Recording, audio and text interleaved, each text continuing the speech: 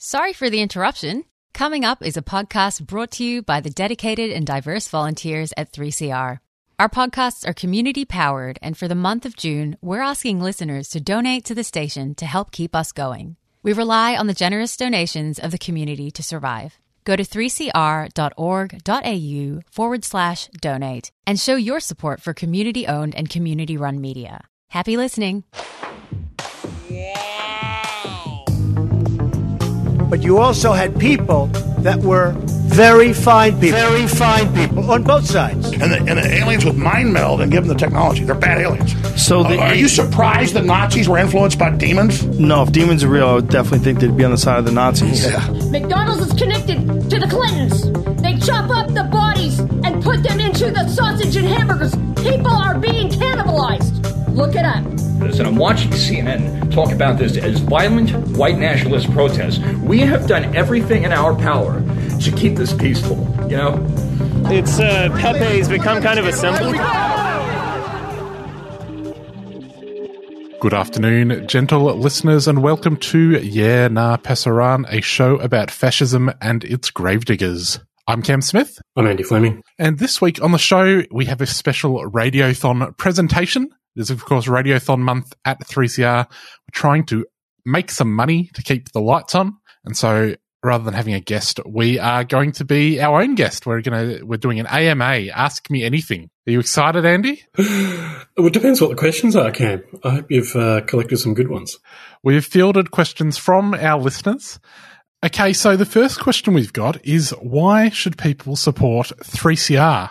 Well, Cam, have you ever turned the dial and listened to the other radio stations? Yeah, that could be a little...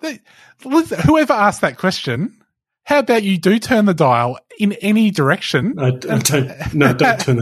And have a listen and see how you like it. You feel free, because there's a lot of rubbish out there on the airwaves. Well, yeah, that's true, Cam. You'll find quality stuff here on 3CR. Yeah. And that's because it's a community radio station that's committed to supporting community and building community power to change the world for the better. Yeah. Chuck on 3AW, see if you're getting that. Yeah? All right. Let's not have any more smart questions, shall we? Our next question is, why should people support Yeah Nah Pasaran, this show? Cam, can I tell you why? Go on. Because every dollar you donate makes a Nazi shed one salty tear. And then how can people donate to 3CR and Yeah Nah Pasaran? Well, I'm glad you asked, actually. Go to givenow.com.au, type in Yeah Nah Pasaran, and you can put some money in for us, or you can go to 3cr.org.au/donate and donate to the station. And you do have an option of saying it is for us, so do that. All right, let's have some more questions from our listeners. Andrew, we have been doing this show for about 18 months now.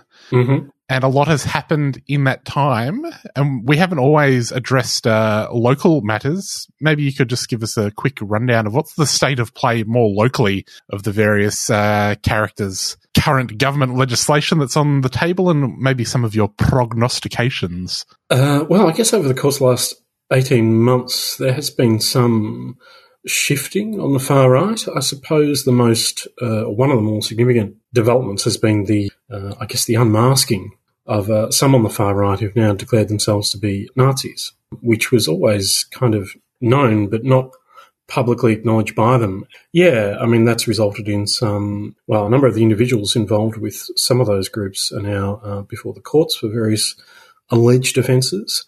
I think it's significant in the sense that what it means is that those that have previously attempted to go mainstream or take themselves and their organisations into the mainstream have now abandoned that effort. I think partly in recognition of the failure of that attempt and also as a result of the opposition that they've faced. So I think that's kind of significant. And I think what's also significant is the fact that because a number of them have found themselves in various legal difficulties, that's somewhat dangerous in the sense that a number of them have declared that, are they to be subject to these sorts of measures? They may have to resort to other means of establishing their vision of a white Australia, which is concerning, I suppose. I think for others, I guess, it's difficult to understand what's happened without making reference to COVID and lockdown. I think that one of the things that's happened is that a lot more people are engaging with that sort of material online. And I don't think it's clear at this stage. Well, I imagine for many it may be a passing fad, so to speak. But for others, I think they've been subject to what you might otherwise term radicalisation. In other words, they're going to, having seized upon this material, much of it easily translatable into various forms of anti-Semitic conspiracy theory. I suppose there will be a layer left behind that is, worth paying attention to and should be of some concern. I think it's sort of says something that probably the most influential Nazi influencer online at the moment is a QAnon person who has something like 300,000 Telegram followers, which sort of leaves everyone else in the field in the dust in terms of, actual Nazi influencers. Yeah, well, QAnon's been a boon to the far right, although, given the attempted insurrection or riot or whatever you want to call it that took place in January and the legal consequences that followed on from it, in the United States at least, there's been significant roadblocks to the further development of that movement. That's not quite the case in Australia, and as recent events and reportages have, I think, demonstrated, however kind of cracked you think these theories might be, they do have an audience, and members of that audience can, allegedly influence people in high office. Indeed. Which is a bit concerning. We saw last year, or earlier this year, the first time a far-right organisation was prescribed in Australia. You, of course, as a student of the Australian far-right, would have been very familiar with all of the Shannon Craig members that were active here. Oh, yeah, Shannon's an old mate, yeah. What do you think is going to happen next in terms of government legislation and prescription? Surely your handlers in Canberra have given you a few clues. Well, I can't disclose. I mean, the group that was prescribed only had something of a, as far as I can tell anyway, a fairly spectral existence in Australia. What's important to recognise, I think, is that it's one of several iterations that emerge from a transnational neo-Nazi network. So whatever label is applied is one thing, and, nailing down membership can be a little tricky. What's more important, I think, is to pay attention to the existence of the network and the ways in which it evolves.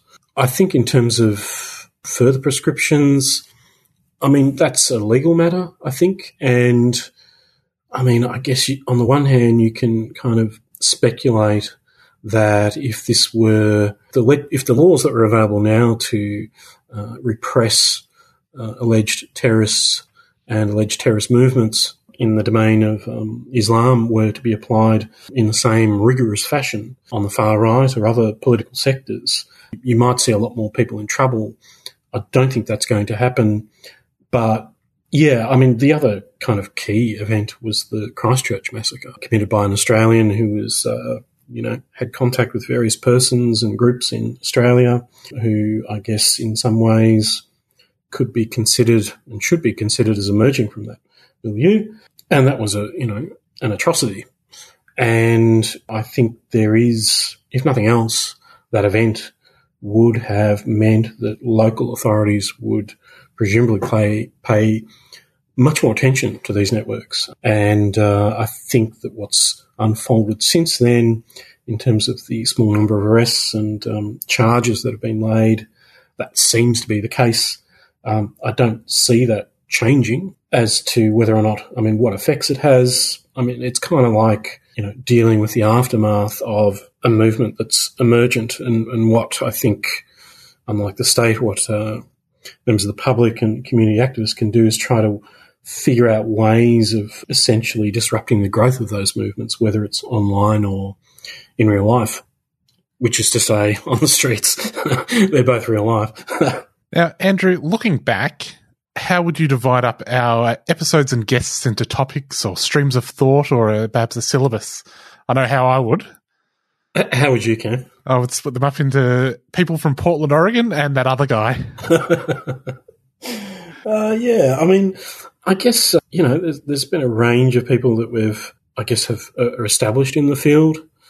let's say, of scholarship on the far right, and others are emergent or emerging figures. And certainly in the last few years, there's been something of a boom in the number of academics and others who are paying attention to the field. Which is good news for us.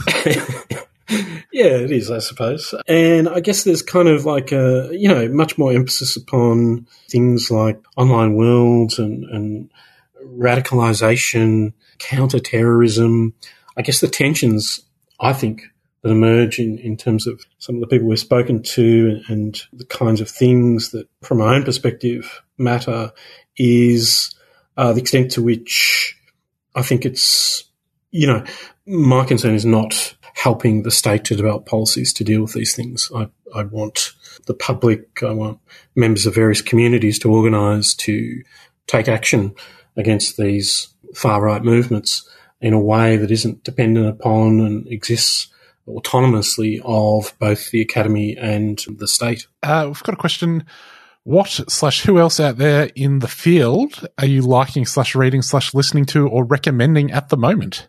Well, I try and read fairly widely, but, it's very difficult to keep up in some sense because there is just a lot being published. I think a while ago I chucked up a post on the blog which has a few dozen different podcasts which deal with these issues. And, yeah, I think, there's been a few books that I've read recently that are being written by people who, I guess on the one, initially, consciously identify as anti-fascist and speak from that position. And those are the ones that I'm kind of drawn to, I guess, and have the most sympathy for. And we've had some of those authors on the podcast. I guess the other difficulty is that sometimes, especially for, activists in this domain, it's a tricky thing to, be public in a sense because there are, dangers associated with it. So trying to bring those voices to the air onto 3CR and elsewhere isn't as straightforward as it is, interviewing someone who's just published a book on the subject. How to go about being in a better position to do that is not easy. I really liked Talia Lavin's book, Culture Warlords. We interviewed her a little while ago. We also interviewed someone from the Conspirituality podcast, which I would really recommend to have a listen to. I think that whole nexus is an area to keep an eye on.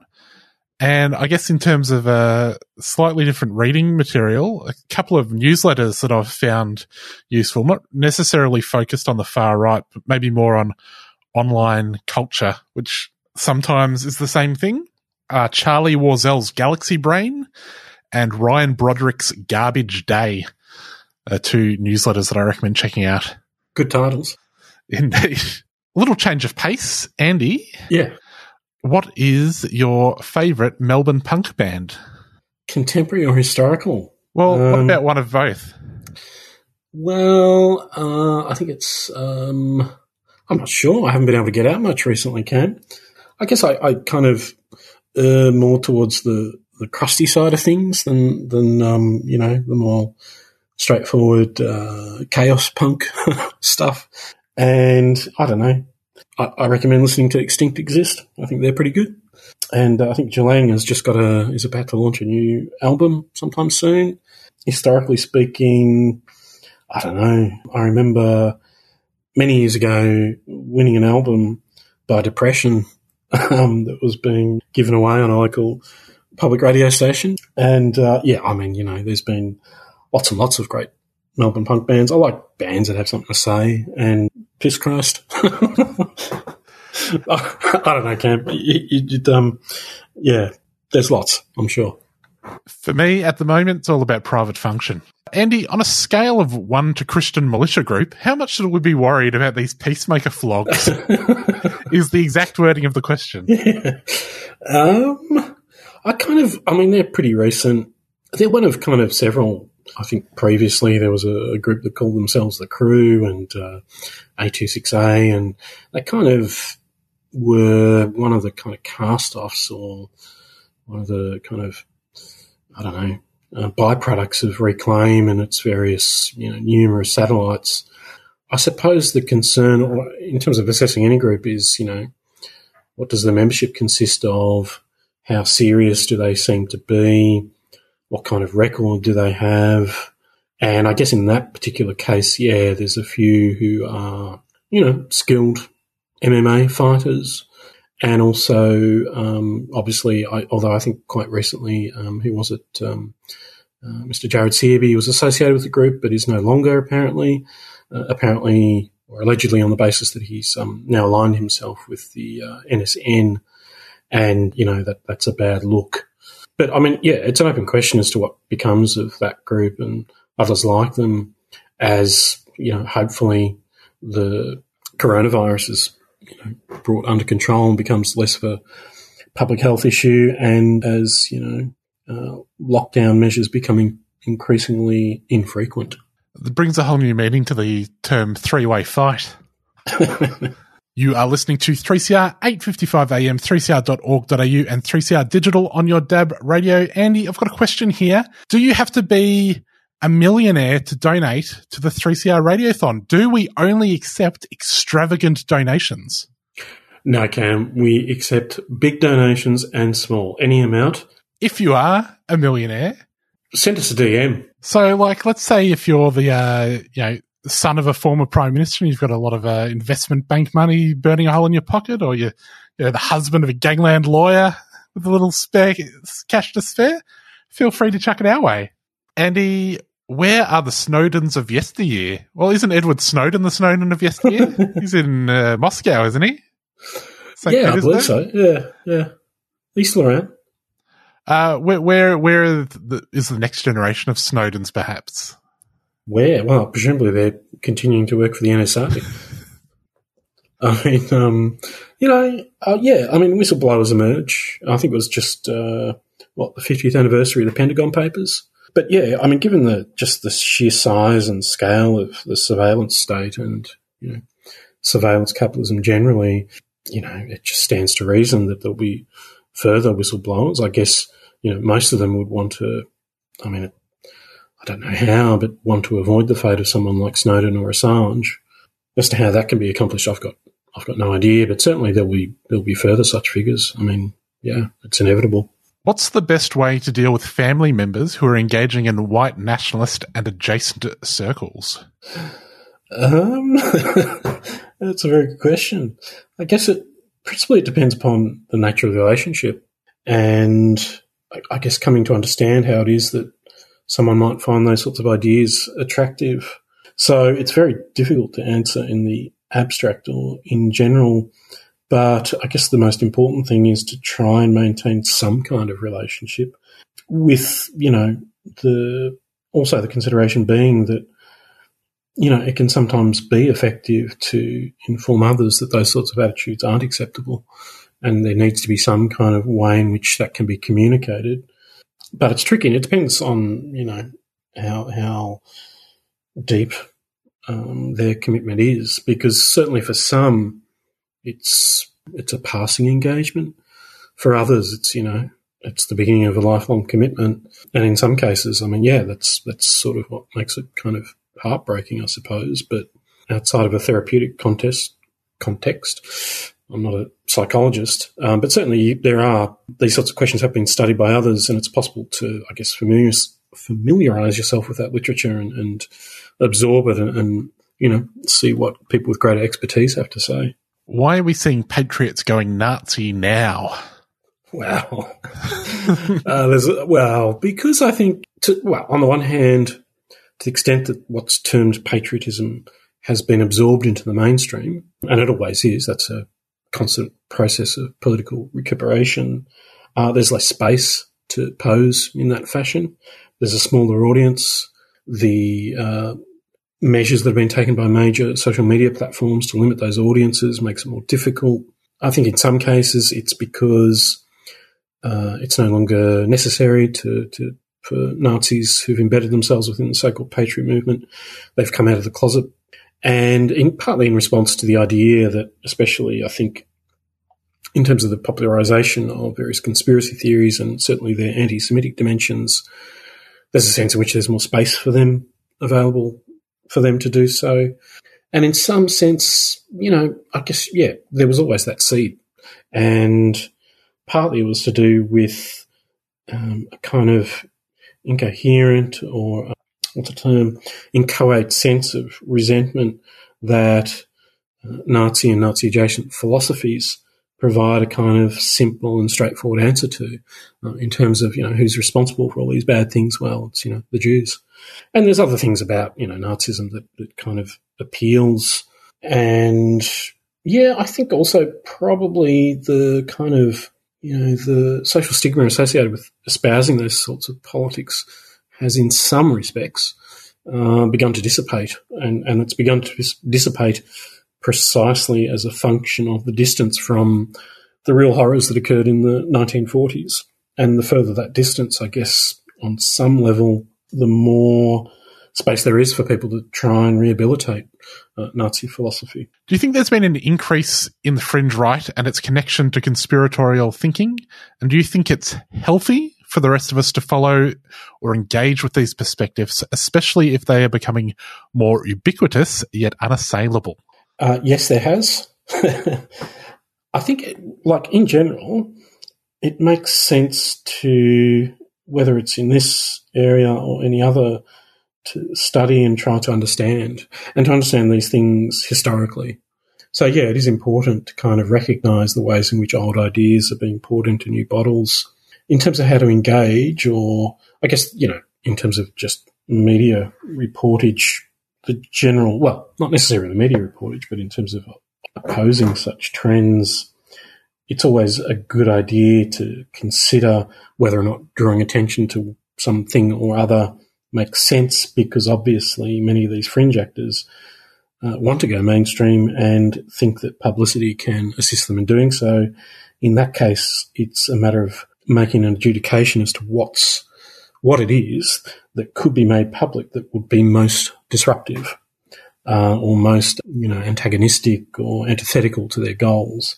And that's not always simply saying, oh, well, there's far right, there's fringe actors and they've done X, Y, Z. So what? They've always been around, they always will be. It's more, that's to speak in very abstract terms. But occasionally there do emerge concrete things which it makes sense to publicise, because doing so can be disruptive to their organisational efforts. Andy, what is your current source of inspiration? That's a tricky question. Maybe I'm in the wrong mood, but I don't know. Look, if you look around, you'll see lots of people struggling against injustice, and those who do so and endure in doing so are a constant source of inspiration, whether that's in the contemporary field or historically. And there's just too many, all over the world. People are struggling against, tremendous odds. Those are the people that inspire me. And what are your thoughts around the concept of speciesism? It's an interesting concept. I suppose philosophically speaking, it has some appeal. I think it's, the relationships between humans and non-human species is very important. 3CR has a show dedicated to these sorts of questions, which is worth listening to. I think the ethical tension, as far as I can tell from a kind of animal rights or rights perspective, is the relationship between according particular individuals or particular species certain rights or statuses, which sometimes conflict or exist in tension with broader ecological demands. And that's manifest in, all different sorts of ways. And I think that those two, and there's a whole body of literature which examines these questions. But I think other species are pretty cool. Well, I have a final question which is somewhat related. Oh, yeah. Andy, what is the best kind of cat? ACAB. All cats are beautiful, Cam. But the best kind of cat is, I suppose, in practice, the one who spends a lot of time sitting on my lap. I quite like that cat. They're pretty cool. Well, Andy, that's all we've got time for. Already, Cam. We're over. people should go to givenow.com.au and look up Yerna Pasaran, or you can go to 3cr.org.au/donate. Just make sure when you donate that you say it's for Yerna Pasaran, all right? And we would very much appreciate it. And we'll be back next week, I guess, Cam. We will be. Hooroo. See you later.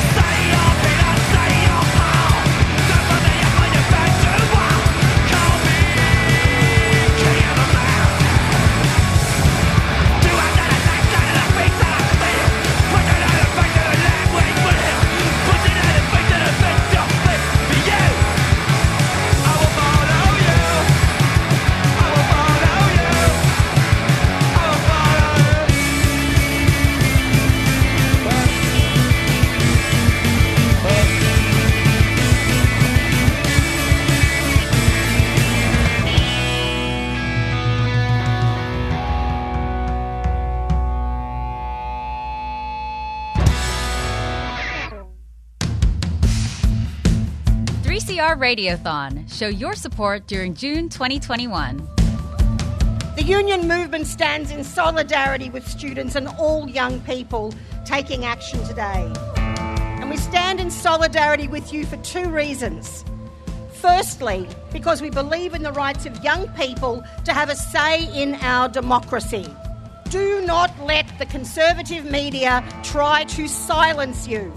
Be loud and proud. As we know in the union movement, when we raise our voices together, we cannot be silenced. Secondly, we stand in solidarity as your struggle is our struggle too. Climate change is union business. 3CR Radiothon, community-powered radio. To donate, call 03 9419 8377 or donate online at 3cr.org.au.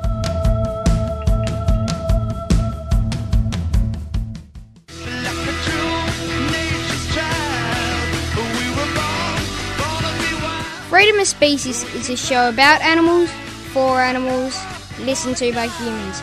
Tune in Sundays, 1 p.m. Born to be wild. Born to be wild.